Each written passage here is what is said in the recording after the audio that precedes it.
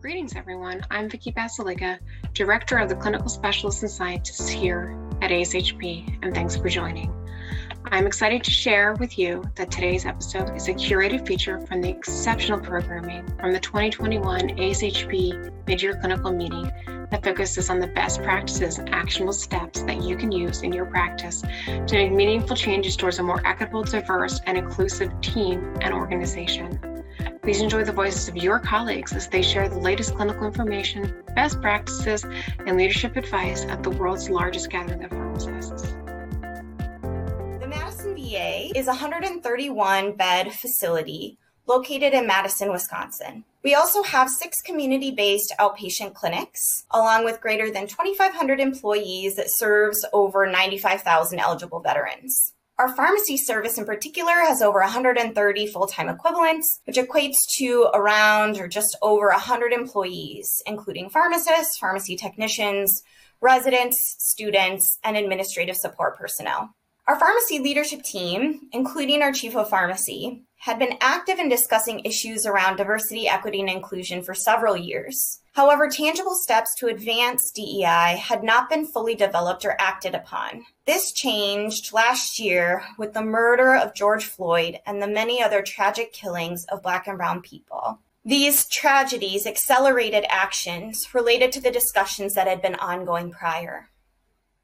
While there had been some degree of self-education already occurring in the personal lives of our management team, there became a more intentional focus on education and discussions surrounding racism and other forms of discrimination at work. It was incredibly helpful to also have ASHP, the Pharmacy Society of Wisconsin, nationally VA as an entity, and the Madison VA at our broader facility level, outside of just the pharmacy service, be focusing on advancing diversity, equity, and inclusion to help align and support pharmacy service efforts as well.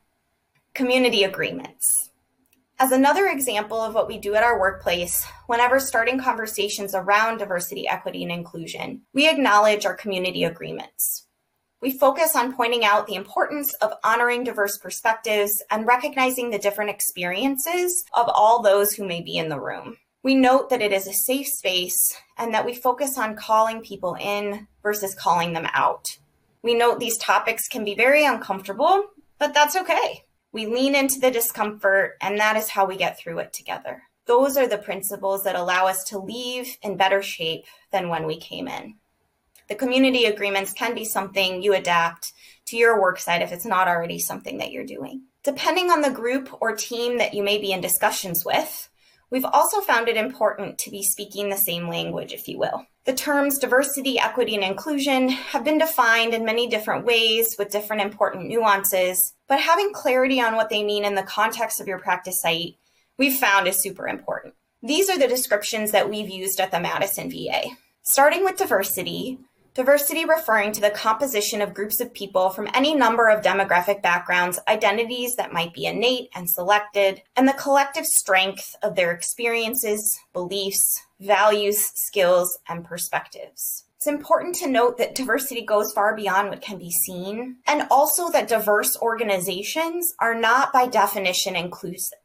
I'll also mention that there are so many different nuances in the way these terms can be used and applied, and that it's okay to learn nuances about definitions or descriptions. We'll touch on an example of this as we move into equity. Equity really focuses on creating opportunities for equal access and success for historically marginalized and underrepresented populations. As a visual depiction of this, you can see here a slide showing that equality focuses on giving everybody the same thing or the same tool or using the same approach, regardless of individual needs. While equity on the bottom half, as you can see, focuses on providing the tools, the resources, and the approach needed for the individual's specific needs, rather than taking a one-size-fits-all approach. Many of you may have also seen a picture depicting the difference between equality and equity of 3 different people standing behind a fence. Since that image became more mainstream, the definition has also evolved over time. This is where, back to Julia's mention of Brené Brown and the guidance she provides, it's really about being a learner and getting it right rather than being right.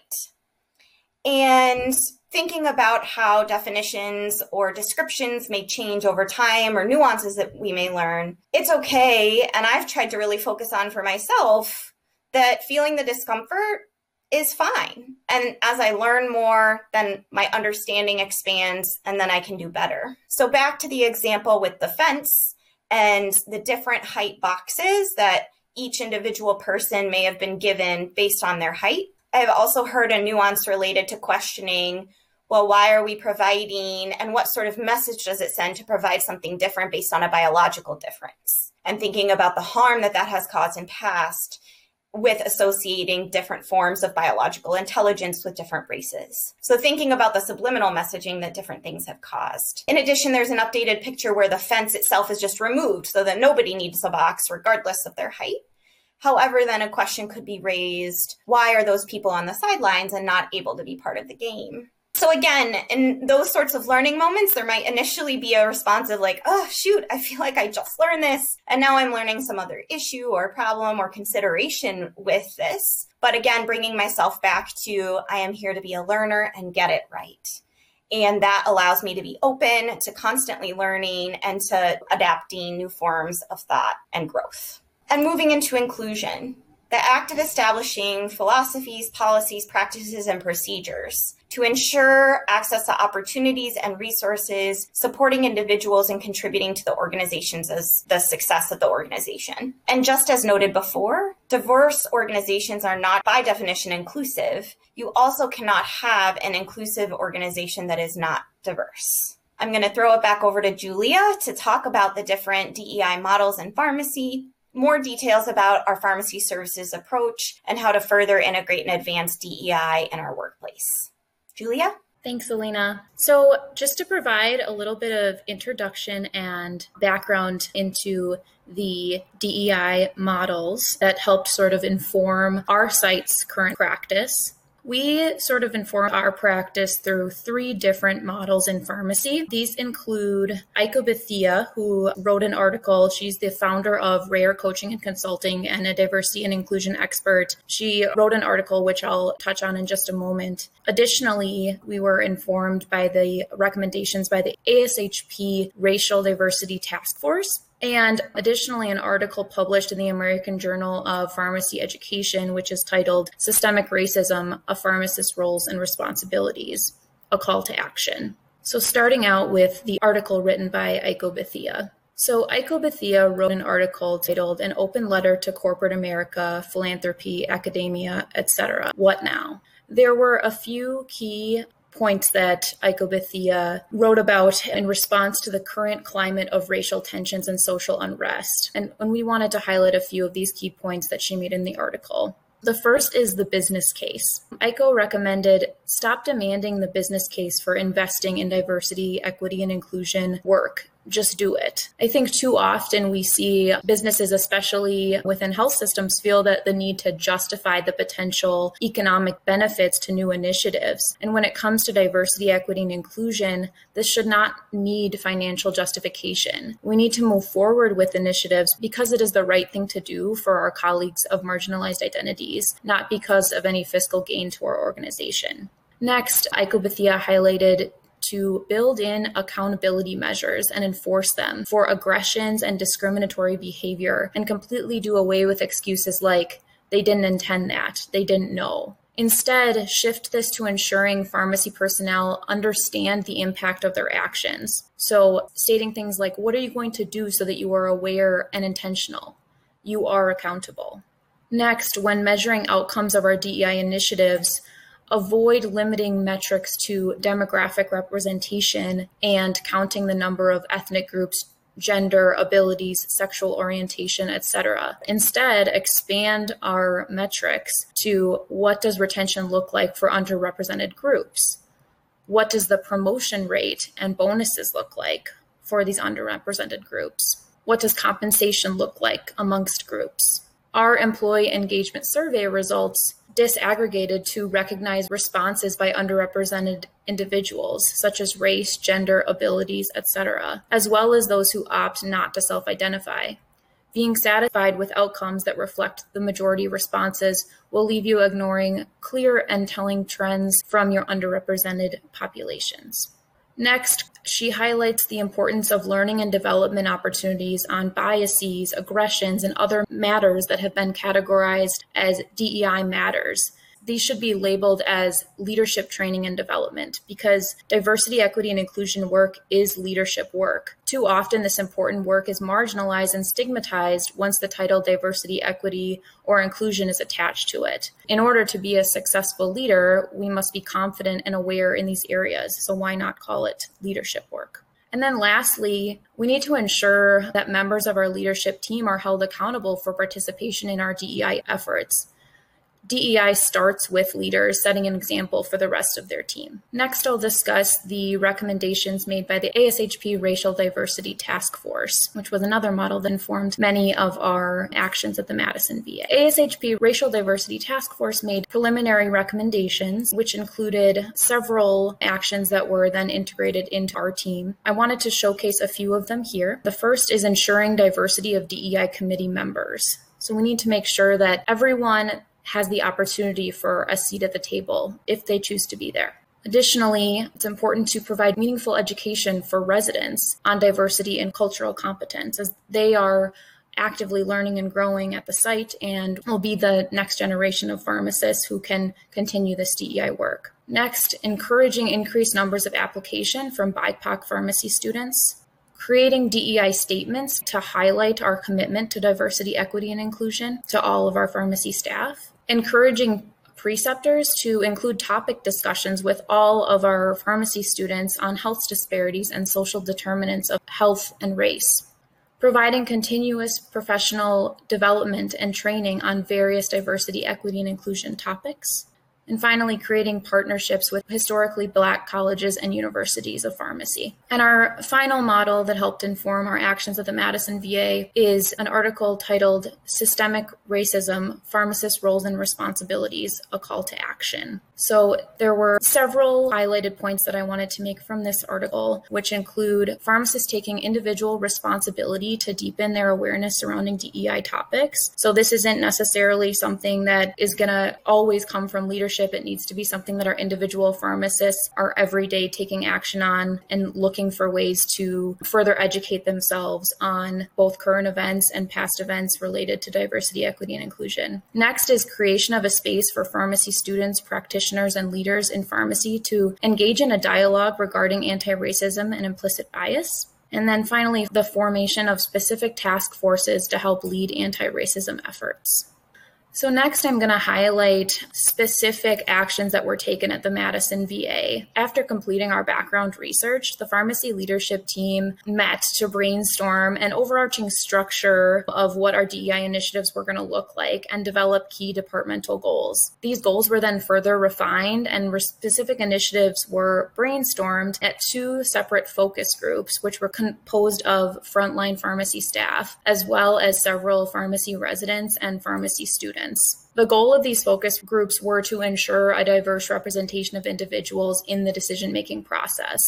And refinement of these goals and initiatives in the focus groups were then further developed and refined through the establishment of a pharmacy DEI steering team, which I will highlight in the coming slides as well. So listed here are the three overarching goals for our DEI initiatives within our pharmacy department. These goals include increasing equitable opportunities for diverse representation in the pharmacy workforce, fostering self-development and awareness to contribute to a culture of inclusion, making changes to pharmacy systems, policies, and procedures for sustainable integration and advancement of diversity, equity, and inclusion. So starting off with our first goal of ensuring equitable opportunities for diverse representation. First, we have the integration of a point-based application screening process. This included blinding of CVs and creating, like I had mentioned, a point-based application screening process, which emphasizes the importance of DEI-specific work. Additionally, we added DEI-focused interview questions for our pharmacy candidates, our pharmacy residency candidates, and now our pharmacy staff as well. Then incorporating a DEI commitment statement into our residency recruitment materials. Next, we reviewed residency recruitment materials to ensure we are incorporating inclusive language, including the use of gender-neutral pronouns wherever applicable. We also established a mentorship program with a student organization at the UW School of Pharmacy called MAP, or the Multicultural Affairs Program. This is a student organization with the goal to provide social support and guidance to students of all backgrounds. And finally, we added our gender pronouns to Zoom calls during the virtual recruitment and interview process. So here you'll find an example of our grading rubric form, which we are currently using for our residency recruitment process. And I just want to highlight here that we are devoting specific points to DEI-specific activities for our pharmacy residency candidates. You can see our commitment statement to diversity, equity, and inclusion for the Madison VA Pharmacy Department. So I will read it for you all here. At the William S. Middleton Memorial Veterans Hospital, we are committed to fostering and sustaining an environment which celebrates diversity, provides equitable opportunities for employment and promotion, and supports inclusiveness in pharmacy culture. We embrace our differences as individuals and unite as a pharmacy team toward a common goal: to deliver optimal patient-centered care for our nation's veterans. And here you can see a small screenshot of our pharmacy residency brochure for the Health Systems Administration and Leadership Program. And I just want to highlight here that we, in addition to making all pronouns gender neutral throughout the brochure, we also added the pronouns for our residency program director and our residency program coordinator for this program. All of the pharmacy residency programs did review their brochures to incorporate gender inclusive language and added pronouns if desired for each of our different residency programs at the Madison VA. And here I just wanted to highlight some really successful example DEI interview questions that are currently being used and were used during the recruitment season last year for pharmacy residency, continue to be used for interviews for pharmacy staff, and will continue to be used this year during the recruitment season. So I'll just read aloud some of these interview questions just to highlight ones that we have found really successful. So the first is, we are interested to know how you mindfully engage with diversity. Please give us an example of a situation you're either proud of or learned from with respect to diversity. Please give us an example of a way that you could incorporate cultural factors into a patient's medication consultation. What is your approach to understanding the perspectives of colleagues of different backgrounds? Please share an example that demonstrates your respect for people and their differences. How have you worked to understand the perspectives of others? How has your background and experience prepared you to be effective in an environment that values diversity and is committed to inclusion? So all of these questions have been incorporated into our interviews and have really been eye-opening from a DEI perspective, and will continue to be used in both staff and residency interviews in the future at our site. So for our next overarching goal of fostering self-development and awareness, under our second departmental goal, we also have made several changes. So most notably, I would say, is the development of our DEI self-development and awareness group, which I will explain in detail in just a moment. Our pharmacy management team has also participated in ongoing discussions and bias assessments, which are incorporated into their standing manager meetings. And additionally, we have created DEI training materials for presentation to pharmacy staff and are in the process of vetting our virtual training materials within TMS, which of course are created by the National VA. TMS is sort of an online training environment created by National VA. And so we're currently vetting those materials to determine those that are most pertinent to our department for dissemination to be completed by pharmacy staff. And then next, under the same departmental goal, we implemented a department-wide DEI holiday calendar. And this calendar has been sent out to all of the pharmacy department and highlights holidays which aren't traditionally necessarily recognized by the VA and maybe are traditionally celebrated by people of marginalized identities. Within each calendar invite, if you click on it, there are specifics related to the origin of that holiday, how it's traditionally celebrated, and usually resources if you are interested in learning more. So it's just a really great way to engage our department and be able to learn something new once or twice a week to help them be integrated more into other cultures. Finally, our department is working at a facility level to engage outside diversity, equity, and inclusion speakers and consultants. To further expand on the DEI self-development and awareness group, this group meets approximately quarterly and It's on a volunteer basis, so all members of our pharmacy team are invited and various members attend each time depending on their availability and interest in the topic.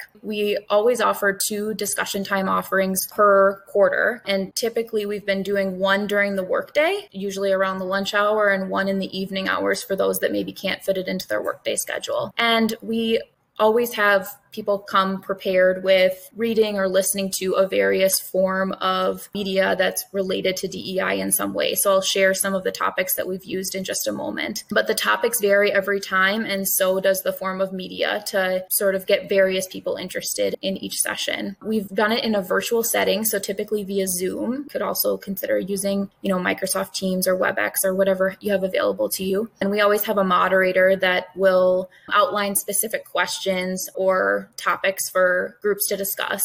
We typically utilize breakout groups, depending on the size of the group, to have people just feel more comfortable discussing the topics in smaller groups. After people have a chance to discuss the topic questions, we typically bring it back to a larger group to just finalize and outline lessons learned throughout the session. So far, we've had 4 sessions over the past year. The first session held was on So You Want to Talk About Race, the novel. Then the session 2 was the podcast Nice White Parents. Session 3 was a New York Times article titled, I'm Tired of Trying to Educate White People About Anti-Asian Racism by Nicole Chung. And then session 4 was a live concert recording of the musical Unbreakable by Andrew Lippa. As you can see, we've made a conscious effort to ensure that there's varying forms of media to engage different people from our group, and then also ensure that there's sort of various topics each quarter to engage people that may have varying interests within our department.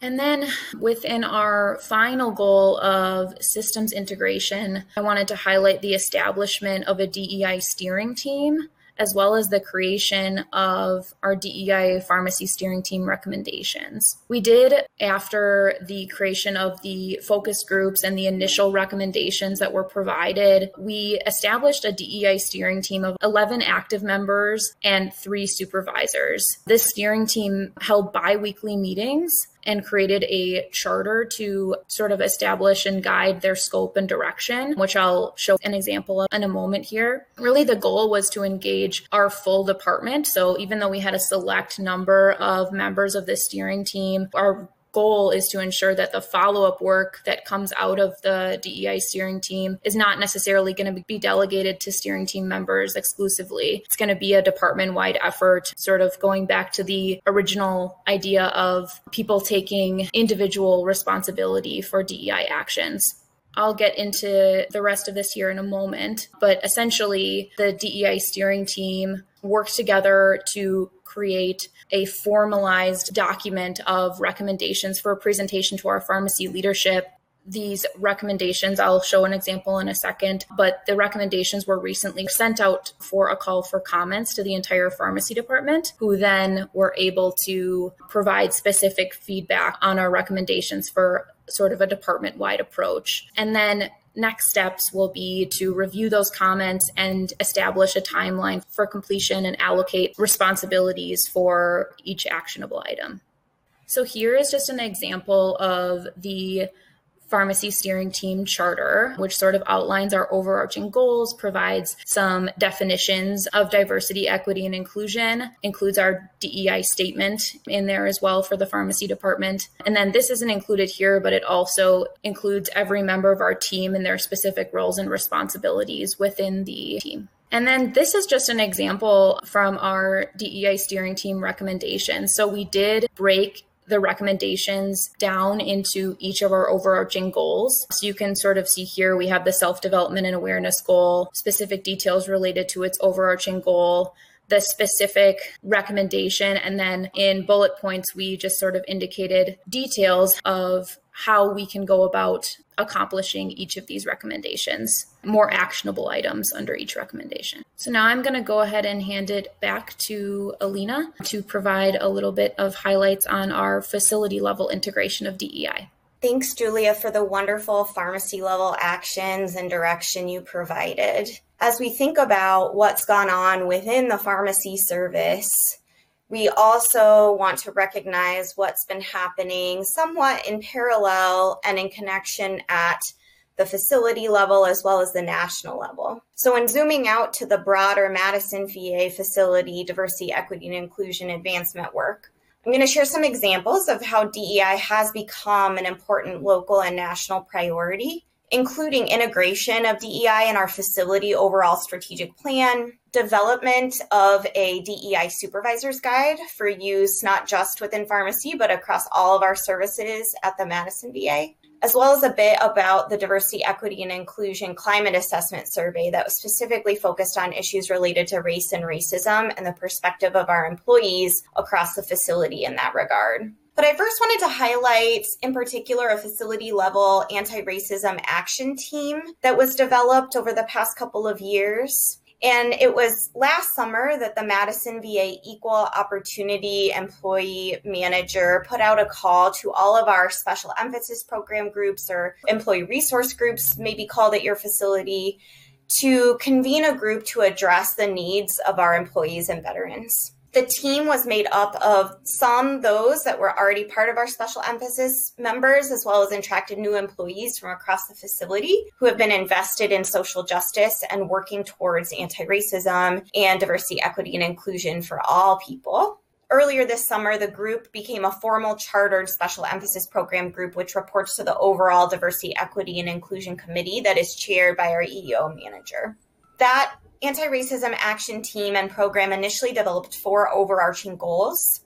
One was to facilitate courageous conversations about racism and other discriminatory issues in society, but also at our specific practice site, to develop anti-racism tools for supervisors, to educate staff on racial and ethnic disparities in healthcare and how to help work towards health equity, and creating a space to share those resources both on websites, but also in discussion spaces so that people can process the information and move forward together. A couple examples of things that helped contribute to those goals included holding several facility-wide and service-level courageous conversations. And those courageous conversations are really structured as having a couple individuals from the anti-racism action team go to facility level meetings and have an hour just focused on having discussions around DEI questions, topics, framing out like we talked about earlier, starting with community agreements, providing some baseline definitions or descriptions of the terms that we'd be using, and then creating an open forum for people to talk and express how they were feeling, ask questions, learn from one another. There were definitely challenges with an approach like that. I think it was helpful in getting conversations going around really needed things that hadn't been discussed in past. It also was challenging to have those conversations in a virtual environment during COVID where you're not able to sit across the room and look into other people's eyes and see how they're feeling or responding or reacting. It was also really challenging from a facilitation perspective. These conversations can be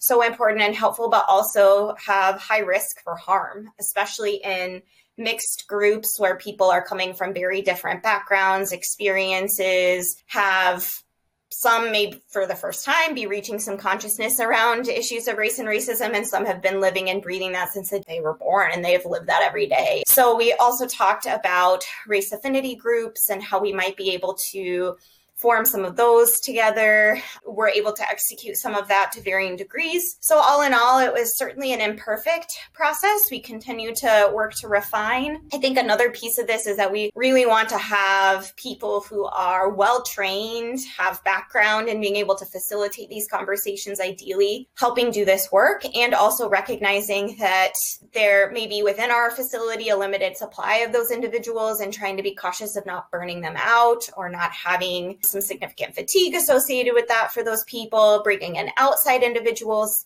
to help facilitate them that have expertise in this area. So there's a lot that had been learned throughout that process across the facility, and also that it was important to start to have the conversations about things that we were not having conversations about before, with a focus and making sure that we were centering marginalized communities and employees and making sure that we were being most attuned to their feelings and their experiences throughout this process. We also developed different tools for supervisors, which I'll talk a little bit more in depth about related to the DEI Supervisor Guide. And then facilitated an extended book club for the book So You Want to Talk About Race. And that was done and structured in terms of different chapters for each extended book club. So rather than everybody reading the book and then having one discussion about it, there was a discussion after each chapter of the book. So the extended book club lasted throughout the year, and there were multiple different venues for that. We were able to do some in person, socially distanced and masked with room capacity limitations, and then some virtual to be able to reach as many individuals across the facility as we could. In addition, there was advocacy, as mentioned, for including diversity, equity, and inclusion in the strategic plan, and that was very much supported by our executive leadership. And also there was an important role for the Anti-Racism Action Team and the individuals in that group to advocate for that inclusion. We also initiated a DEI community of practice with having people come, share strong practices, ask questions, learn from each other. Those calls happened once a month and started out just really being at the Madison VA with a goal of engaging VAs across the country over time. And then, as mentioned, and we'll also talk more about, the group helped facilitate a climate assessment survey. That climate assessment survey was created in partnership with the National Center for Organizational Development through VA. So they helped with creation of some of the questions. We personalized them for what we felt was important for our practice site. And then they helped support us in creating a survey tool that we could send out. So they helped with the administrative piece as well, which was really useful. And that, again, was supported by our executive leadership to send out to everyone. We did have to be mindful about when our all-employee survey, another survey across all employees, was coming out to limit survey fatigue. There are some questions related to diversity, equity, and inclusion on the all-employee survey. And so it's been really nice to have the results of both the climate assessment survey along with the all-employee survey in order to look, track, and trend and see validation of results based on employees' frontline experiences and what they're feeling. Another important example of our director's advocacy and support: the VA secretary came to visit the Madison VA a couple of months ago. And for those who are not familiar with the VA structure, the VA secretary is like the president of the United States, but for the VA. So it is a big deal to have that person come visit an individual VA. He has, of course, very high level influence and the ability to help transform different parts of VA across the entire system. And typically when a secretary visits a VA, which does not happen all the time, of course, they're not able to visit all 164 health systems or locations in the time of their tenure. So it was really special that he was able to come. And typically there's limited time when they do come because they're only there either for a half or a whole day at that site. So our director, who had the ability to get time with the secretary and think about what employees would be best to meet with the secretary, really intentionally ensured that there were representatives from the Anti-Racism Action Team to be at the table with the VA secretary. And when we got the chance to share about the work that we've been working towards at the facility level, we shared the efforts that we'd undertaken, and the secretary got really excited about how we've implemented and operationalized various actions, again, recognizing all of it's imperfect and so much is in progress and we're in a constant learning mode. He was excited to hear that certain actions had been taken and that we were working on things within pharmacy and at the facility level. And one of the reasons he was really excited is this is something that's really important to him as a personal value. And he had actually chartered, which I had not known about prior to his visit, a national task force that was chartered to create a nationwide VA plan around diversity, equity, and inclusion. That task force was termed the IDEA Task Force, or IDEA, standing for Inclusion, Diversity, Equity, and Access.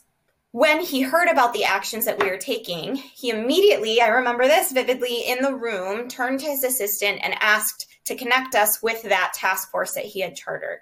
And from that came many more opportunities. The lead of that IDEA task force asked us then to present at a national platform that had an audience of hundreds of diversity, equity, and inclusion and equal opportunity employment professionals. After we shared specifically about the DEI Supervisor Guide, the inclusion of this work within our facility strategic plan, and also the small community of practice that we had started locally, there were many requests from across the country for people to get that information and be more involved. So, for example, the community of practice call I had mentioned earlier that had been monthly, prior to this presentation had about 10 people on the call on it per month. After the presentation, the audience grew to over 250 attendees. We have also now been added as a field representative to the National Task Force, which can help provide the perspective of frontline employees that are working on operationalizing this work and how to make big ideas that the National Task Force has for national transformation across VA. How does that actually work at one of the health systems or hospitals? How to take that plan and vision and make it become a reality? How to take something from concept or idea to implementation? So it's been really cool to see that we have this accelerated energy and movement and actions happening within the pharmacy service, but also through those examples and through the advocacy of our anti-racism action team and the support of our executive leadership activity happening at the facility level and trying to encourage what's been done within pharmacy to happen across other services. And then from an even bigger picture perspective, that there is excitement and work and energy going on nationally to make these sort of transformational efforts happen across all VAs. And that now the Madison VA has been invited to help be an example of how to actually make something happen at an individual practice site. This is a visual depiction of our Madison VA facility strategic plan summary. And you can't see it super well, but the second column here in yellow shows that of all of our top priorities, diversity, equity, and inclusion is highlighted specifically as a main one. And these DEI initiatives that were advocated for at our local site are now fully codified in our strategic plan. At our strategic planning retreat this past April, there was a cross-section of leaders and DEI committee members, along with the anti-racism action team, our chief of pharmacy, gathered to help develop the structure to help guide our facility forward. There were 3 overarching objectives that were developed around DEI, including infrastructure development, cultural transformation, and recruitment and retention. One important theme of note, you'll see that in some of the other high priority initiatives in our strategic plan are listed being a high reliability organization and also whole health. And there's been a movement to connect and show the connections between whole health, meaning caring about the entire individual and the whole person, both from an employee perspective as well from a veteran perspective, that we're not just pieces of people, that our entire being is what we bring to work, is what the patient brings to our visits, and we have to think about the entire person. Being an HRO, being highly reliable, having repeated processes, having a tendency to defer to expertise, meaning who are the frontline people doing the work, listening to their voices, creating psychological safety to ensure people speak up. And the through lines with diversity, equity, and inclusion, really making sure that everyone has equitable opportunities to reach the same outcomes, that everyone feels like their voice is heard, that they can be their authentic selves, that they come to work and feel a sense of belonging and welcoming, and that they know that they belong as part of our team. Not just for employees, of course, but for veterans too, that they know that we will be culturally responsive to their care, that we're thinking about them as an individual, that we foster trust, where in past there has been broken trust between the medical system and different groups of patients experiencing mistreatment within medical care. And so those 3 pieces really are inextricable, and really trying to highlight the connections between those for all of our employees so that they understand that DEI, while it is pulled out as a specific strategic initiative, is not its own separate thing. It really is about weaving it into the fabric of how we do everyday care, how we take care of each other at work, and how we treat one another. Each of the different initiatives related to the infrastructure development, cultural transformation, recruitment and retention, and those ties between HRO, whole health, and DEI are currently at varying degrees of completion. And we're excited to share, and as talked about, there have been various parts that have gotten completed and are in stages of dissemination, including further dissemination of that supervisor's guide, hiring a DEI educator on staff, and also will be creating a position for a DEI chief officer to report directly to our executive director, and incorporating concepts related to diversity, equity, and inclusion on our communication boards, our huddle boards, as well as incorporating them into our performance appraisals. So I've talked a bit about the supervisor's guide a few times, so wanting to dig into and show you a little bit more about that. This is a picture of the cover of our DEI supervisor's guide. While the guide itself is titled for supervisors, the content is for any employee to use. That said, we included the word supervisor intentionally, as supervisors really need to be part of leading these changes. Like Julia referenced earlier from Iko Bethia's model, leaders have to help lead the cultural transformation if they're not already, and really understand and deeply hold the values needed to ensure that everyone has a sense of inclusion, belonging, welcoming, and they're treated as such. A little bit more detail about the guide. It is broken down into 5 main modules. Those 5 modules are self-awareness for you and your teams, diversity in recruitment and hiring, patient impact and addressing health disparities, provider impact and addressing racism and other forms of discrimination from patients, and retention and a commitment to fostering an inclusive culture. Each of these 5 modules are positioned into 3 columns. As you can see here, the theory and the background describing the principles of why these concepts are important. Practice examples. These practice examples are real examples that have been implemented at various services, either within our facility, for example, within the pharmacy department or within our mental health department, or are from local health systems that we've learned about, for example, at the University of Wisconsin. So these are not theoretical, these are real things that real people have worked on implementing and have had either success with or have learned from.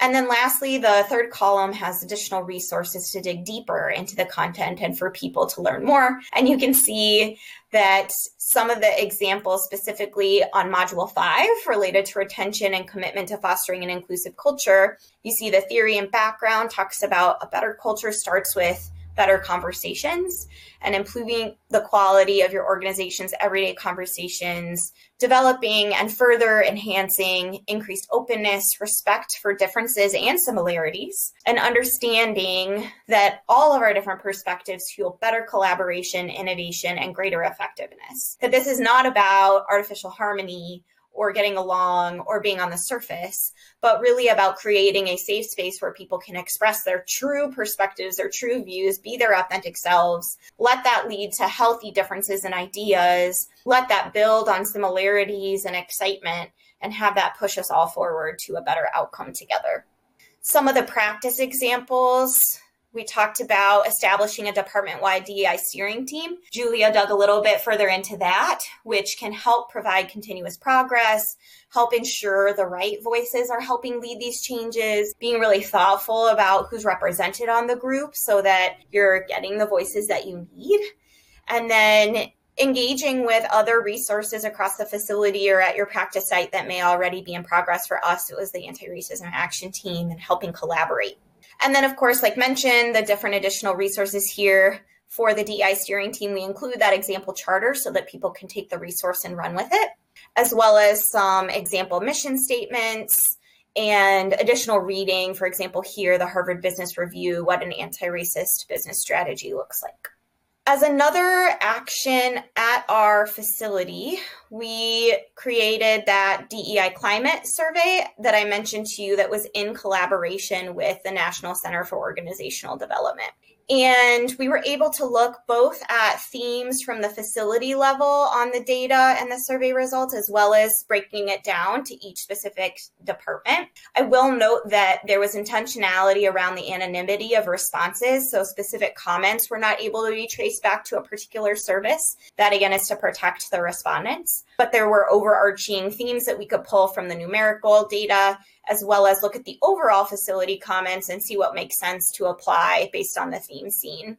So just specifically touching on the themes that came out for the pharmacy service, just as a disclaimer, it's important to note that these results should be taken into context with the demographic makeup of our department. We are a predominantly white department, vast majority white female department. And so thinking about that in context is important in the responses.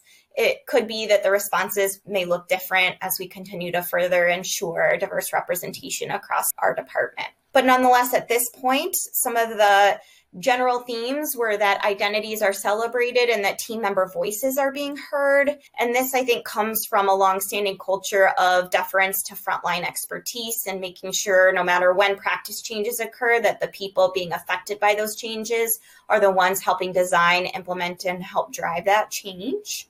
All pharmacy staff state that their race currently does not make them feel undervalued, despite potentially feeling that way in past. So 100% of staff who answered the survey, which the survey results represented about a quarter of our overall personnel, so about 25% response rate. Currently, regardless of their background or what their current race is, do not currently feel undervalued.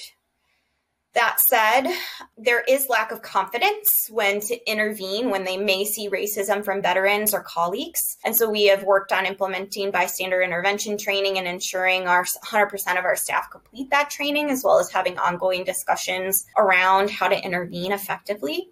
And then more broadly, there is a feeling that there were limited opportunities outside of our pharmacy team to challenge racist organizational attitudes. And that is something we're continuing to work on at a facility level.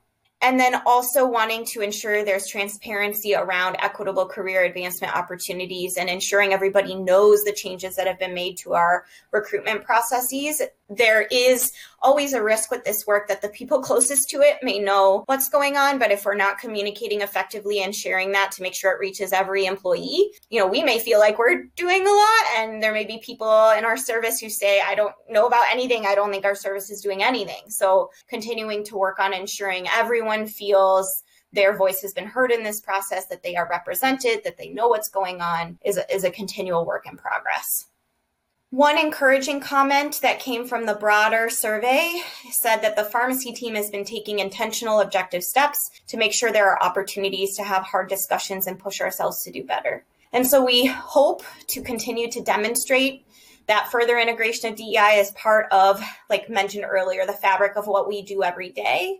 We have made some steps. We have a lot of work and action still that we need to take moving forward. I think it's important that we come at this work not from the perspective of that this is something we can get done quickly or that there really is an end, but rather this is now something that is part of who we are and what we do every day, and that it's not a quick fix. It's not something that we can just put some separate effort into and get it done, but rather it's truly a lifelong professional, personal commitment to continuing to work on this in whatever form it may evolve into as we continue to take steps into the future.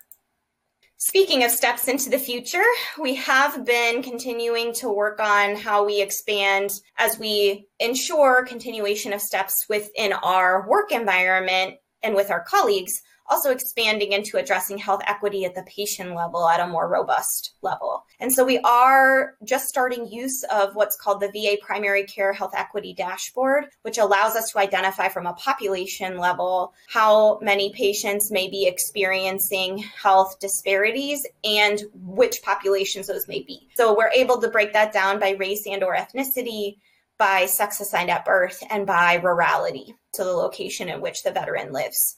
And that has helped us drive focus on, for example, right now, focusing on A1Cs greater than 9% or no A1C drawn in the past year, where we recognize disparities specifically for Black and African American patients, Latinx patients, and Native American patients. And then separately, there is actually not a disparity that we're seeing for race and ethnicity around statins, but we are seeing disparity for women veterans around statin use. So each quarter, we have our primary care pharmacists involved with contacting these patients around health disparities, assessing what their needs are, and helping them get the care that they need, as well as adjusting the individual approach using motivational interviewing to build trust and ensure we can engage them in the way that they want to and need to be engaged to have them get the best care possible moving forward. We're also looking at assessing what are the root causes so that we're not just taking population data, trying to address a particular issue and then moving on and then having people pop back up on our population management reports in future. We do want to correct the existing disparities, but we also want to get back to what are the root causes and how can we change the way that our providers are approaching care for various populations? How can we change our system and care delivery to ensure that we eventually get to a point where health equity is the norm and that we're not experiencing or seeing these types of disparities in the future. And we also focused on addressing vaccine building, confidence building conversations with minority veterans. We had a 2-week push earlier this year with our primary care pharmacists, again, reaching out to veterans who identify with minority groups that were not yet vaccinated with the COVID vaccine and having discussions around motivational interviewing to engage them in that care as it was appropriate. So continuing to focus on where the different needs are for various populations and meeting them where they're at. And then, of course, continuing to implement the DEI steering team recommendations, taking the next steps with incorporating feedback from our entire department related to the recommendations that were sent out to everyone, and then taking the next steps with the DEI climate assessment survey results to prioritize where we will focus efforts in moving forward. Just a brief note on outcomes measurements. There have, of course, been some challenges and philosophical debates on how and we move forward with some of these different actions. For example, how do you ensure that diversity, equity, and inclusion are integrated into recruitment, hiring, and retention processes? Are you going to give points for demographics, or what is the quote unquote best approach to do that?